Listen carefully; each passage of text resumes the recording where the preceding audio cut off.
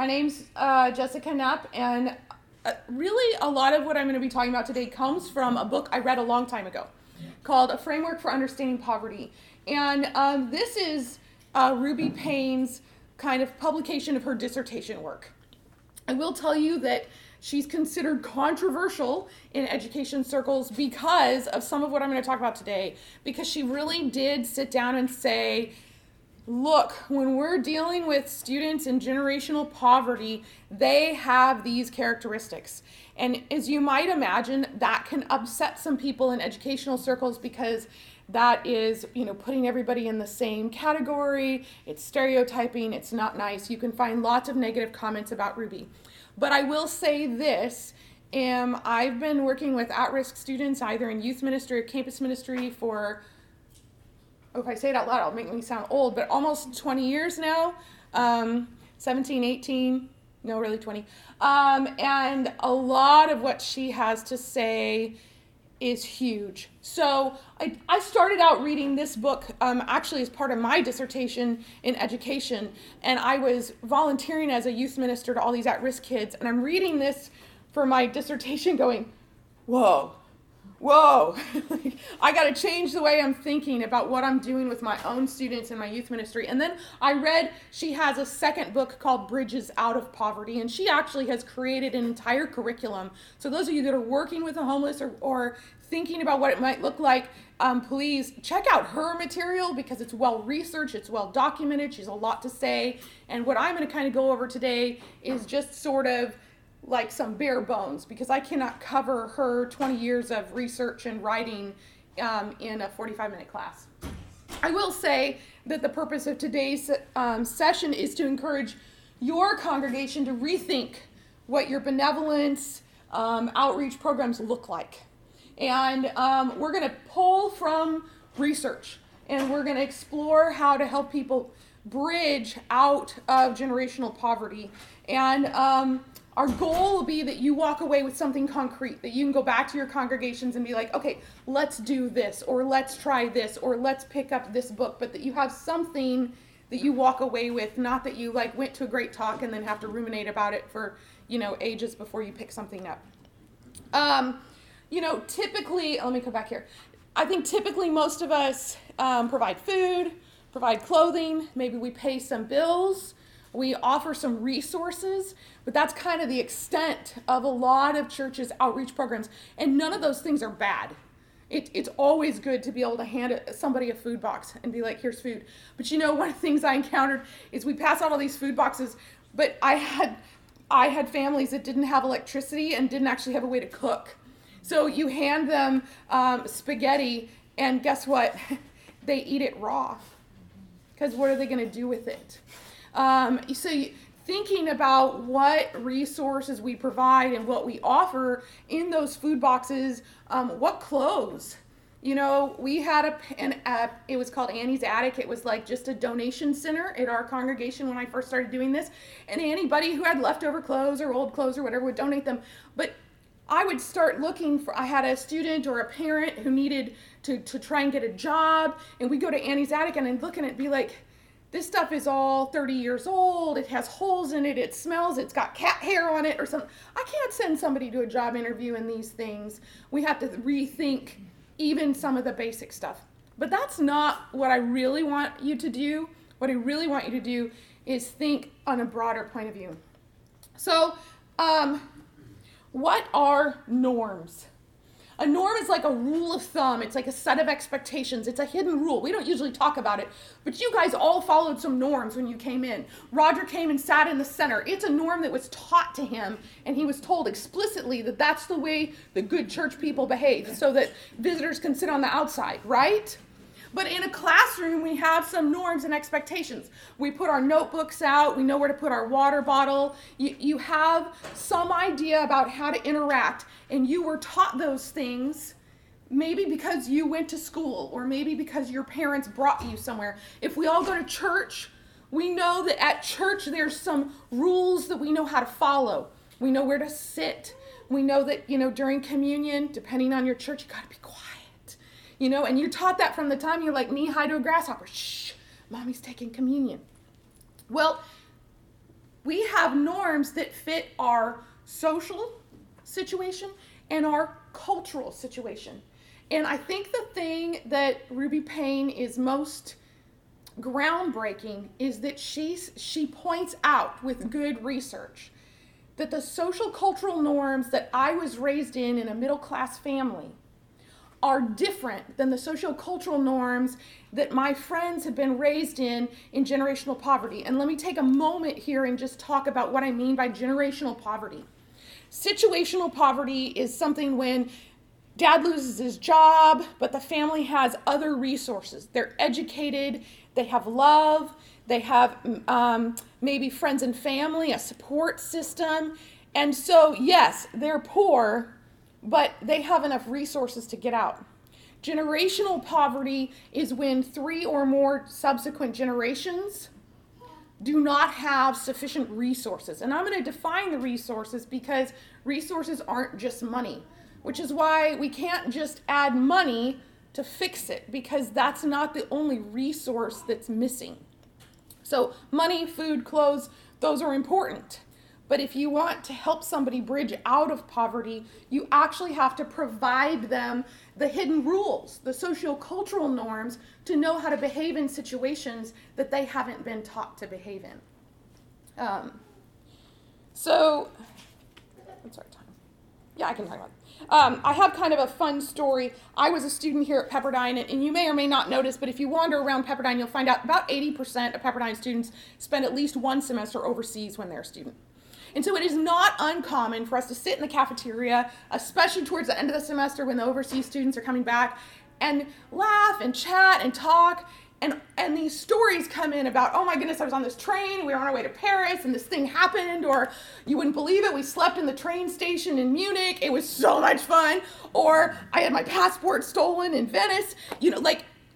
Those conversations happen all the time for students at Pepperdine. It is part of our socio-cultural norms to be able to talk about international travel.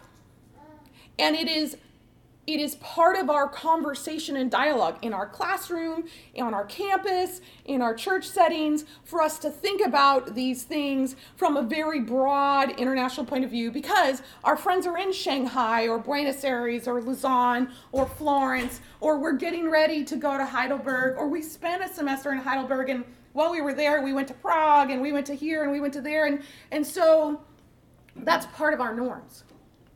Well, I had a good friend, and he came with me to lectures, and he came and sat down at the table, and he went to that other school, they're the Eagles, and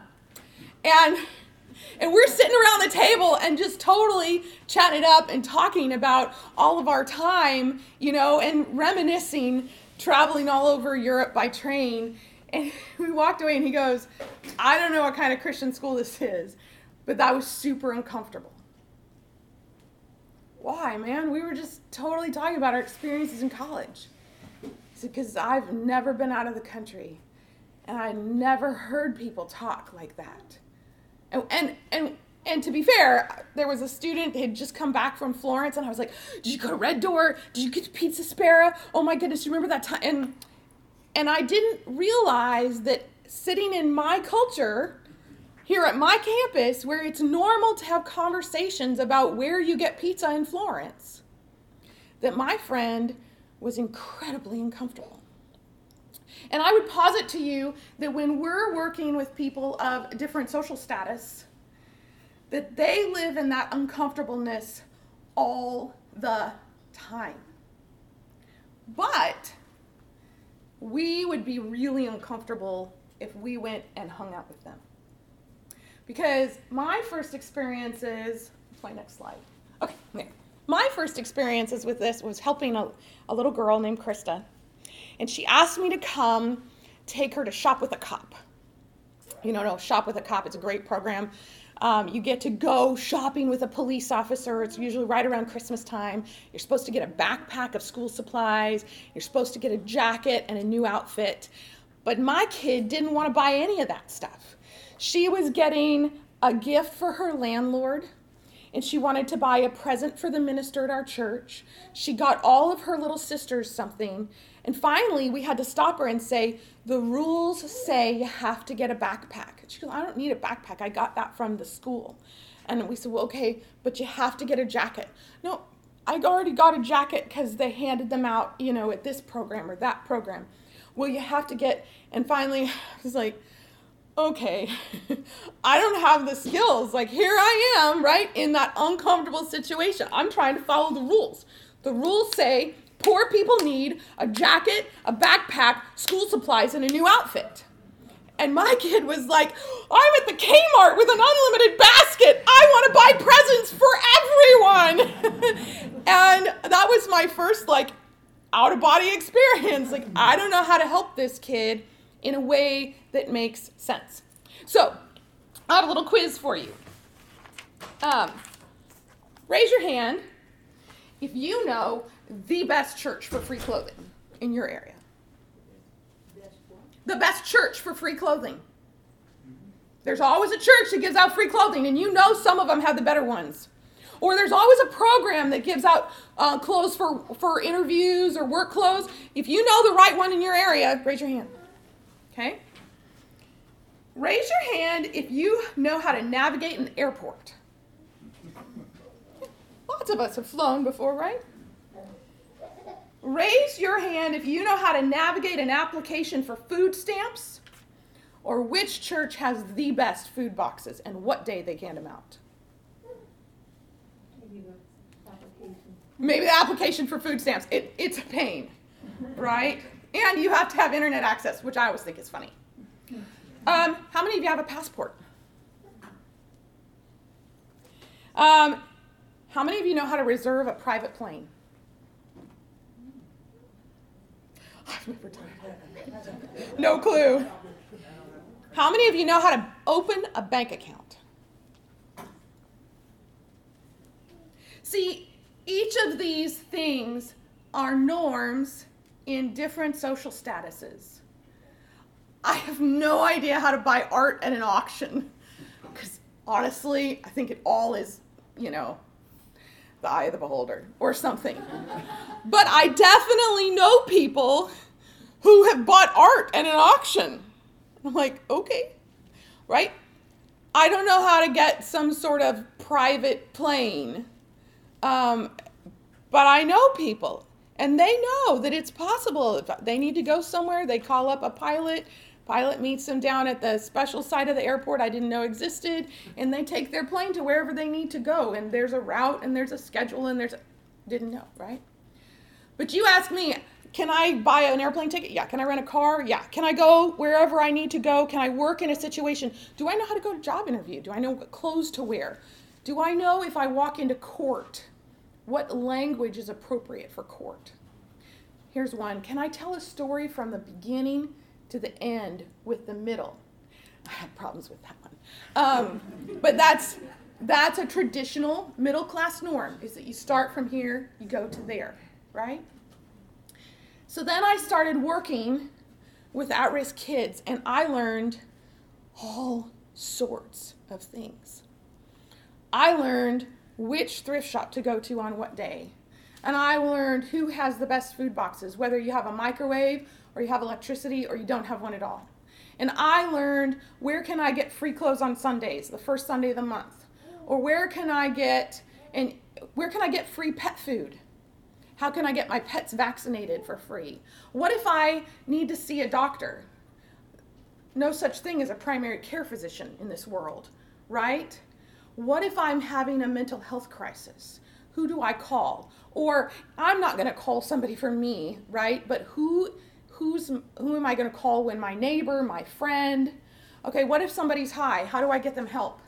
It's not 911 because the social norms are different in this situation. We don't call the cops. We don't.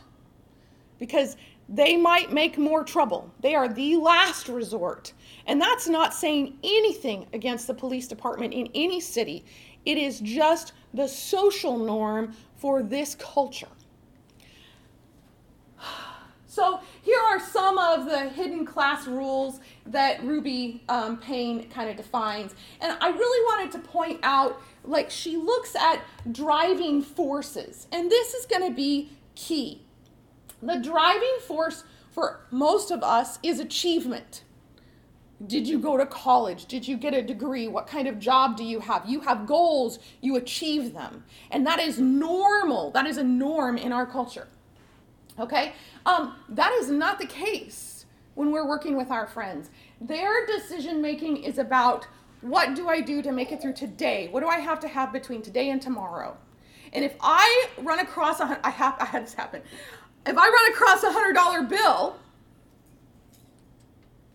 I'm thinking, dude, you got $100. Put that in a savings account and we can use it. You'll have food for like 3 weeks. My kid goes, I got $100. Let's go spend it now. Now, you and I are thinking, what a terrible financial decision. How dare you spend that money? God was providing for you, right? That's our view, because we live in the middle class social norms. But their view is, I have $100 and there's a lot of people that have taken care of me over the last, I don't know how many months that I've been homeless, and I owe them to take care of them in this moment, so that when I need something later, I have a place. They're not making a bad financial decision. They're making a decision that's driven by different decision makers than what our achievement view is made. And I think this is kind of the biggest hurdle as we think about how to do our outreach programs, is to shift our mode of thinking. Because so often we kind of think, well, if they just get a job, if they just make wiser financial decisions, then they could be middle class like us. But I can't tell you how many times I've gotten a parent or a kid a job. They can't keep them. And it's not always their fault. They just don't have the social norms to know how to behave in this situation. And so when something goes wrong, they don't have the skills to navigate the problem. So they also they struggle because we've set up some catch-22s. Nope. Hold on. Yeah, we'll talk about resources first. Okay. So I said earlier that it's not just about money, right? It's not just about having a job. It's not just about getting a paycheck. It's not just about having enough money, because when you lack resources, you probably lack resources in many of these areas. Okay? It's about money, but it's also about language. If I walk into court, I know how to use a formal register. I don't sit and go like, hey man, like, dude, that was so cool. Now I could sit in a classroom with a youth group and say those words, and everybody in the youth group would be like, awesome.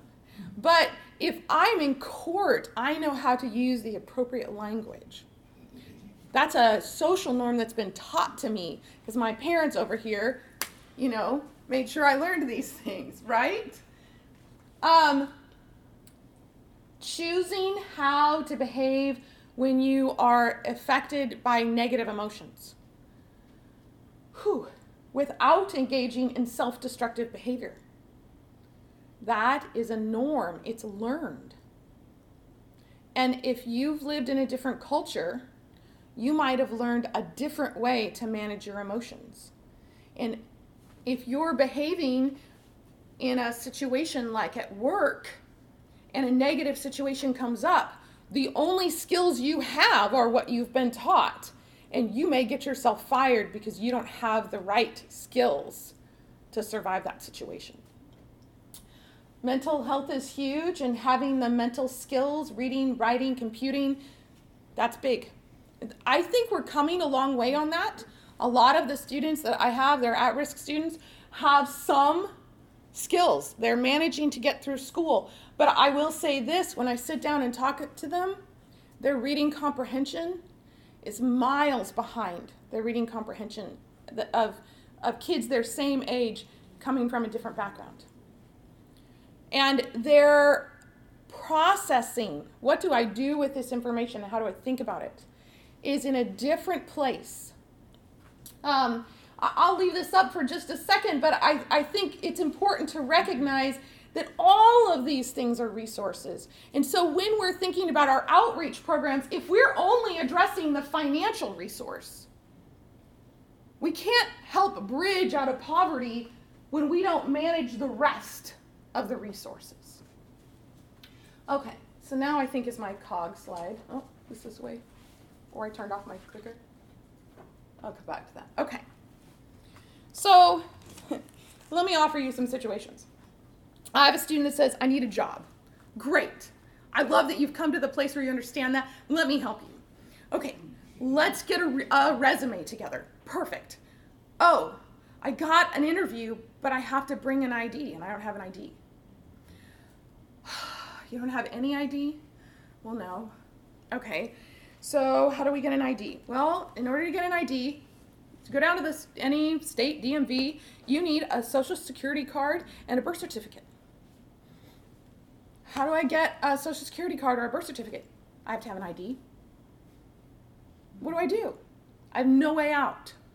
Now, I will tell you that depending on the state, there are some ways out, and especially if you have a church secretary that's a notary, and you trust this kid that they are who they say they are, maybe they have a school ID or you have their school records, then use their school ID and notarize the request for a birth certificate and send it in through the mail. It's the only way. But helping them get a birth certificate is vital.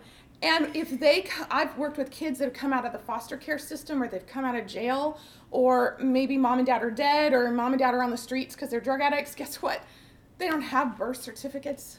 They know their social security number because it's required to get school lunch, it's required to get food stamps and things like that, but they have no idea where the card is. And especially during the pandemic, things became incredibly difficult, because if you didn't have that card, you couldn't just go into an office and ask for it. All those offices were closed. And so it's not simply, well, then just go apply for a job. And it takes months, by the way. By the time you apply, even if you can get a notary who will sign that says who you are, and you get the $20, $30, $40 to apply for the birth certificate, it takes 6 weeks to get to the birth certificate. Then you have to go in and make an appointment at the Social Security office. You show the birth certificate, your Social Security card. Then you take those two things, you make an appointment again to get to the DMV to get a state ID, which also costs money. And now you're 12 weeks in. Where have you been living during this time, or how have you been eating during this time? And the job you were applying for is long gone. And that's the system. It's the cogs. It's impossible to navigate without help. There's other things we could talk about. What about, I get a job, but I don't have any housing? You know, when you apply for a job, you have to have an address and a phone number. Well, how do you pay for an address and a phone number if you don't have a job? Or, I need clean clothes. You cannot go to work smelling or in dirty clothes. You get a write-up the first day and you'll be fired the second. You got to have a shower. You got to have clean clothes. Those are things that are required in order to keep your job. How about if I'm trying to get a car? And I don't mean like, buy a car. I mean, I just need to rent a car to drive to an interview. Well, to rent a car, you have to have an ID. You have to have a credit card, which means you got to have a bank account, because you got to have some credit. Okay? How do I get a bank account? They have no idea. Even if we scrape together $50, you have to have an ID and a social security card to go into the bank to get. You see that it's all this vicious cycle, and you have to have all your paperwork in order, and you have to remember how to keep all your paperwork in order to manage to get out of the system. Okay, so let me go back now. So these are mental models developed by Ruby Payne and her associates, and they kind of talk about what sort of things sit in your brain. What are you working for? What are your driving forces?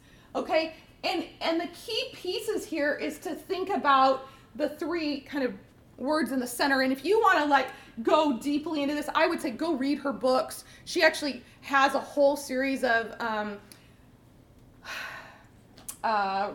workshops that you can get certified in her Bridges Out of Poverty stuff. So don't just take this but in poverty, I care about relationships. Everything I do is about taking care of relationships, which means if I'm a kid, I don't care if my mom is the worst mom on earth. She's a drug addict, a deadbeat. She beat me. I don't care. She's my mom. I will do anything for her. There's nothing you can do to sever that relationship. I will die defending her. But she beat you. But she's not taking, no, that's my mom. Because that relationship is central to the way I behave. And I will give up everything to the point of going back to being homeless to take care of the relationships that are valuable. And we sit and go, what did you just do? We spent 6 months getting you to this point. Why are you going backward? Because of the relationships, okay? And if you think about it, what did I just say? What was key? What you have achieved in the last 6 months is more important than the relationship. I'm living in the wrong social cultural, in the wrong model, right? The wrong mental model. My social cultural norms are based on achievement.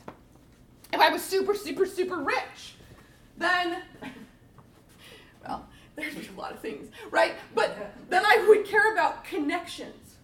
Who can I connect you with? Let me make this work out for you. Here, let's go to lunch and have something here.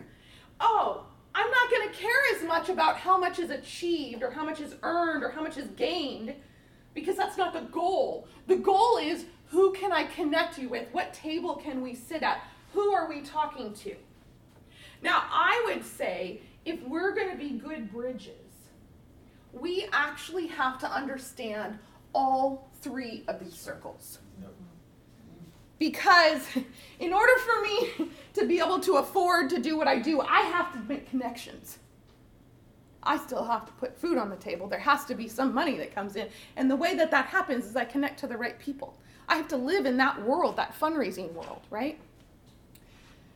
But in order for me to really reach people and make a difference, I have to understand why they make the decisions that they make.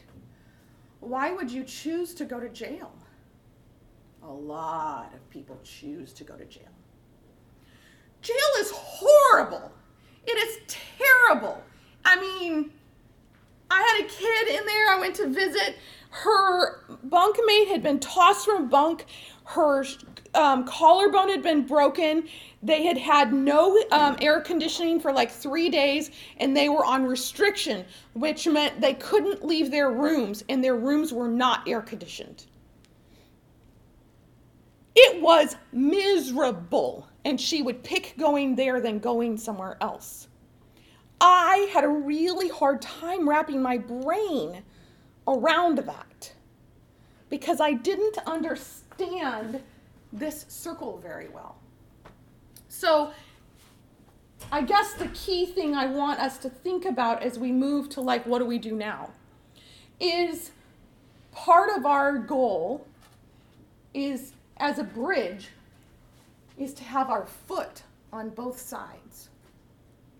A good bridge is stable here and stable here.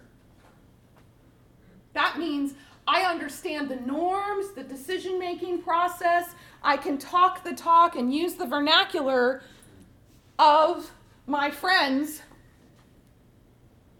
that are in generational poverty. And I'm very careful about saying in that way, my friends, because the reality is this bridge is straight across. It's not up. It's straight across. They know things, I can learn from them. And oh man, they know some things. I have learned a ton of stuff from my kids. Sometimes I go, you can do that? One of my kids taught me how to tie in to get the neighbor's electricity. I was like, don't touch that. And she goes, oh, no, watch. And I was like, oh, I mean, they know stuff. They're really capable. They know how to move into an empty trailer, set up house, get electricity without paying anything. It's impressive. It's scary. And it's different. So, how do we be a bridge? The first thing is we start recognizing that it's not an even playing field, but I'm going to live on both sides, and both sides are even. Okay? The second thing is we start to build relationships. Remember, relationships are central. And so no amount of pushing achievement is going to work if the relationship doesn't exist. Right? I can invite 1 billion people to Financial Peace University, which I don't like. We could talk about that another day. But it's not going to do a lick anything for them. Because they need to be my friend. They need to walk next to me. We need to do life together. When I was doing youth ministry, I just started bringing the kids into my house, and you know what? We did laundry together. Do you know how many kids I taught to iron? Sorry, Mom. I hated ironing. I don't even believe in ironing. I think ironing is horrible. But you know what? None of them even knew what an iron was. So we ironed things. Right? We folded clothes. They'd never folded clothes before. You take the time to fold clothes at the laundromat, it's a waste. Because you're going to put those clothes in a bag and you're going to get on the bus and you're going to have to go like 3 doors down, and you get home, you're just going to leave it in the bag anyways, or you're going to shove it in. Maybe you have a closet, maybe you have a dresser, but dressers are super expensive. I don't know if you paid attention to that. Dressers are difficult to get. You can't get a dresser on Craigslist for free. They don't offer those.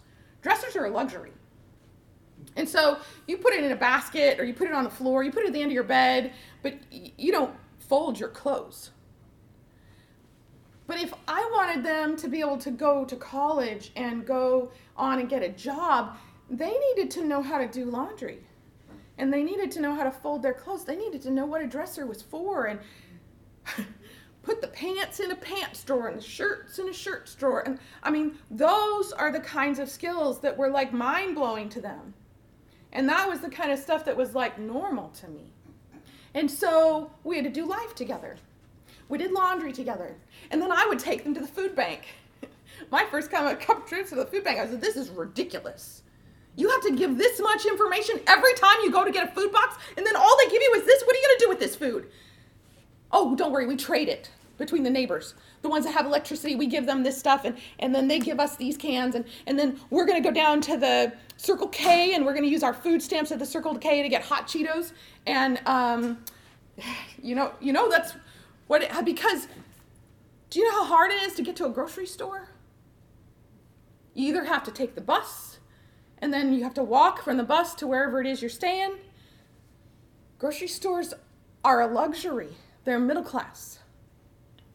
And so you start by developing a relationship and understanding where people start. Now, I just gave you a whole bunch of examples. Not all those examples are the same situation, right?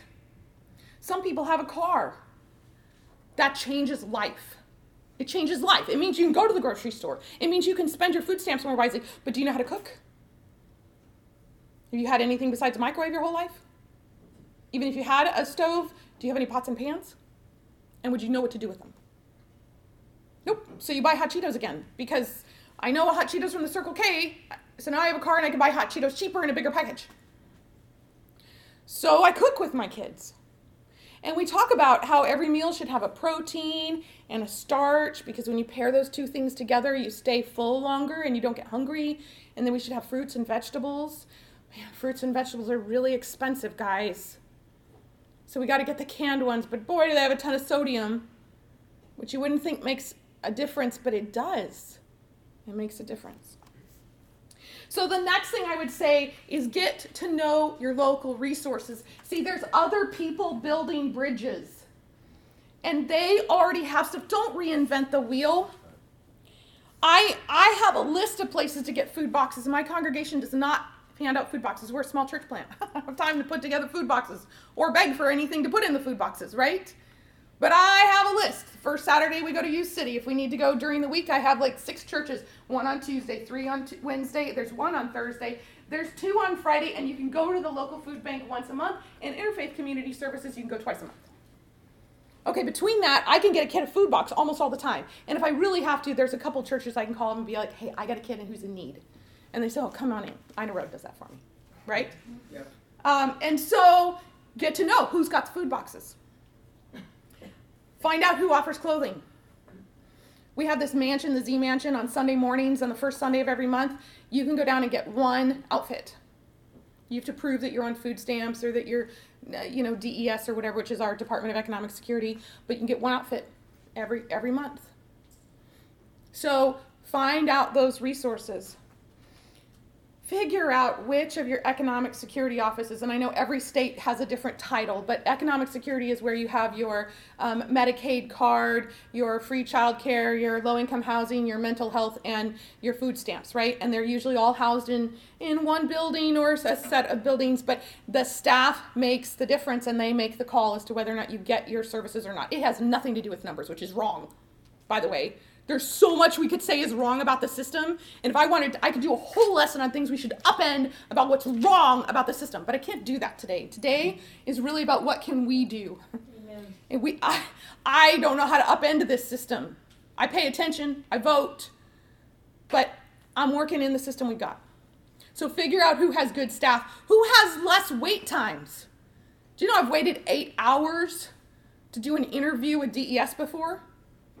How are you supposed to keep a job and manage your kids and sit in an office for 8 hours just to be told that you make $2 too much to get food stamps? Then why am I going back? I got to, because you need the services. So part of my job is to know where to go. Know where you can go in person, which with COVID restrictions, this has been nightmarish. In Arizona, in Pima County, all of our offices closed. And some of them have not yet reopened, which sort of makes me angry. Because all of a sudden, the only way to renew your food stamps, which have to be renewed every 6 months, was online. Their online system didn't work. And even if you did know your sign-in and your login, which most of my kids didn't, you couldn't get all the paperwork because you had to have a scanner and you had to fax. Or you could call. You start calling at 6 a.m. You call every few minutes until you finally get on hold, and you sit on hold for 3, 4, 5 hours before you finally talk to somebody, and then the call drops. Your phones run out of battery, or who knows what else. It is frustrating, and it's helpful to have a friend who can say, oh, I've got a charger. Let's sit at my house where we have Wi-Fi. Let's sit at my house and we'll just put this on speaker and we'll do other things. You can study for your class, or I can help you with this, or we can fold clothes while we wait on hold. And wait and wait and wait. Because guess what? When they answer the phone, you have to know the right language to advocate for yourself to get to the right person who can actually tell you how to send the right paperwork and not just send you back to the website to get the right thing done so that you can finally renew your food stamps. Knowing that language is here.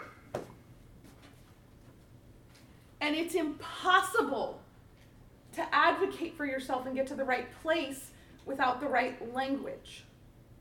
And so many people fall through the cracks because they don't have the resources to access the resources. Mental health. I would tell you that right now there is a growing mental health crisis in our country, and it's getting worse. And it is across the board.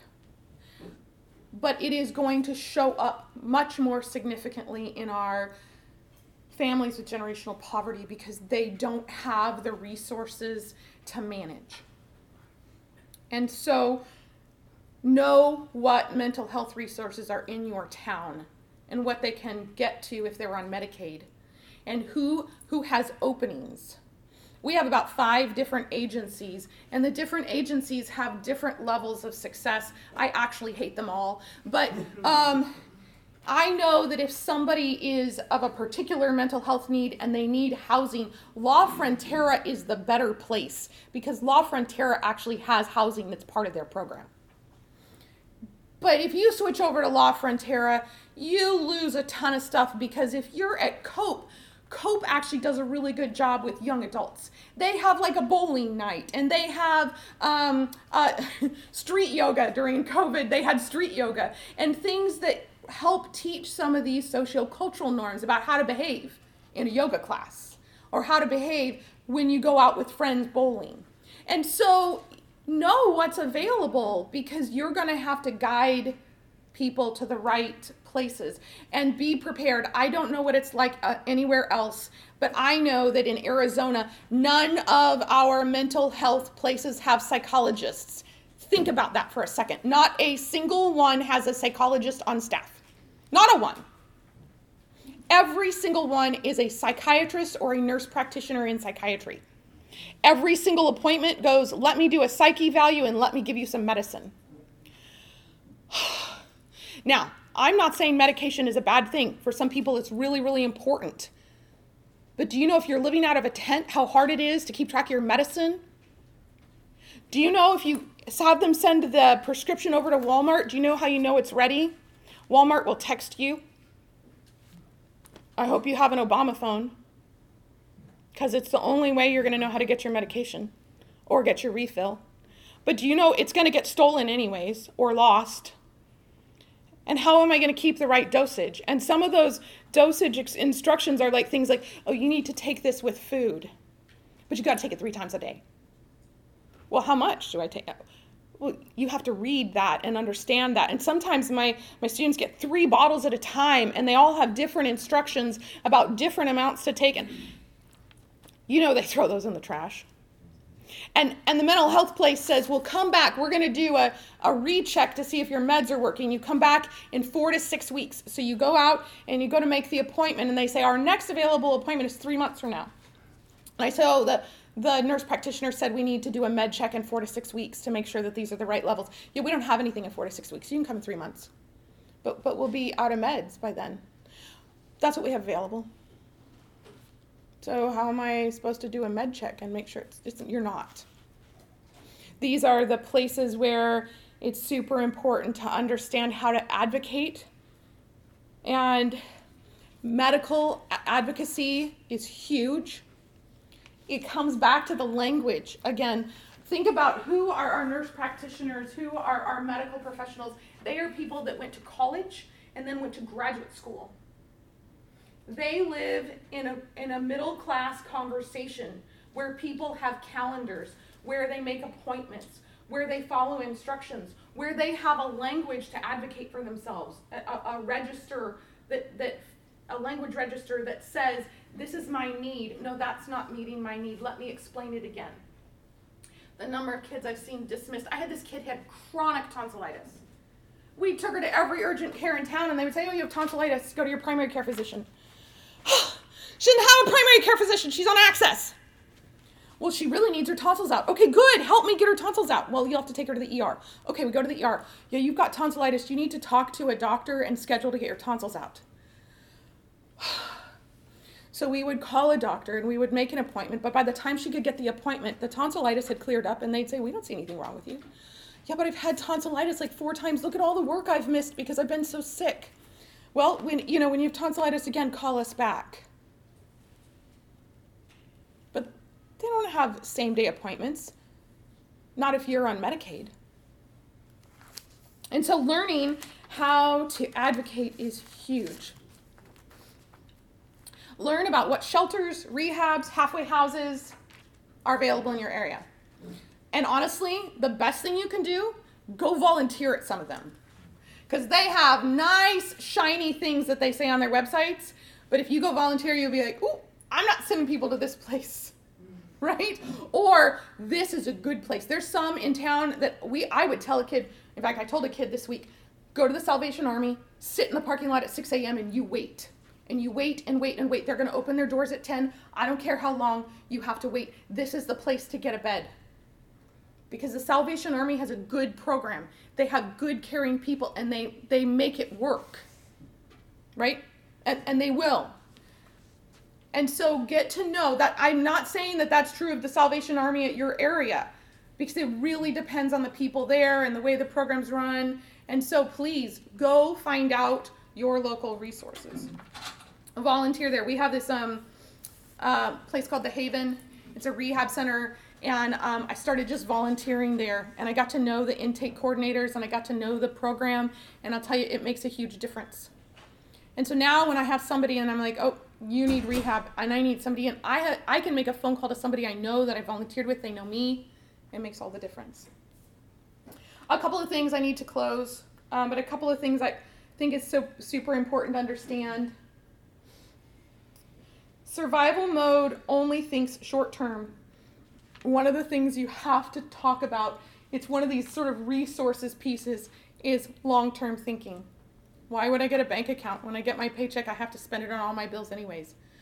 Well, because if you have a bank account, you can write checks. It doesn't cost money to pay your bills. Do you know if you don't have a bank account, you know how they pay you? They give you this ATM-like card thing, which, by the way, gets stolen all the time.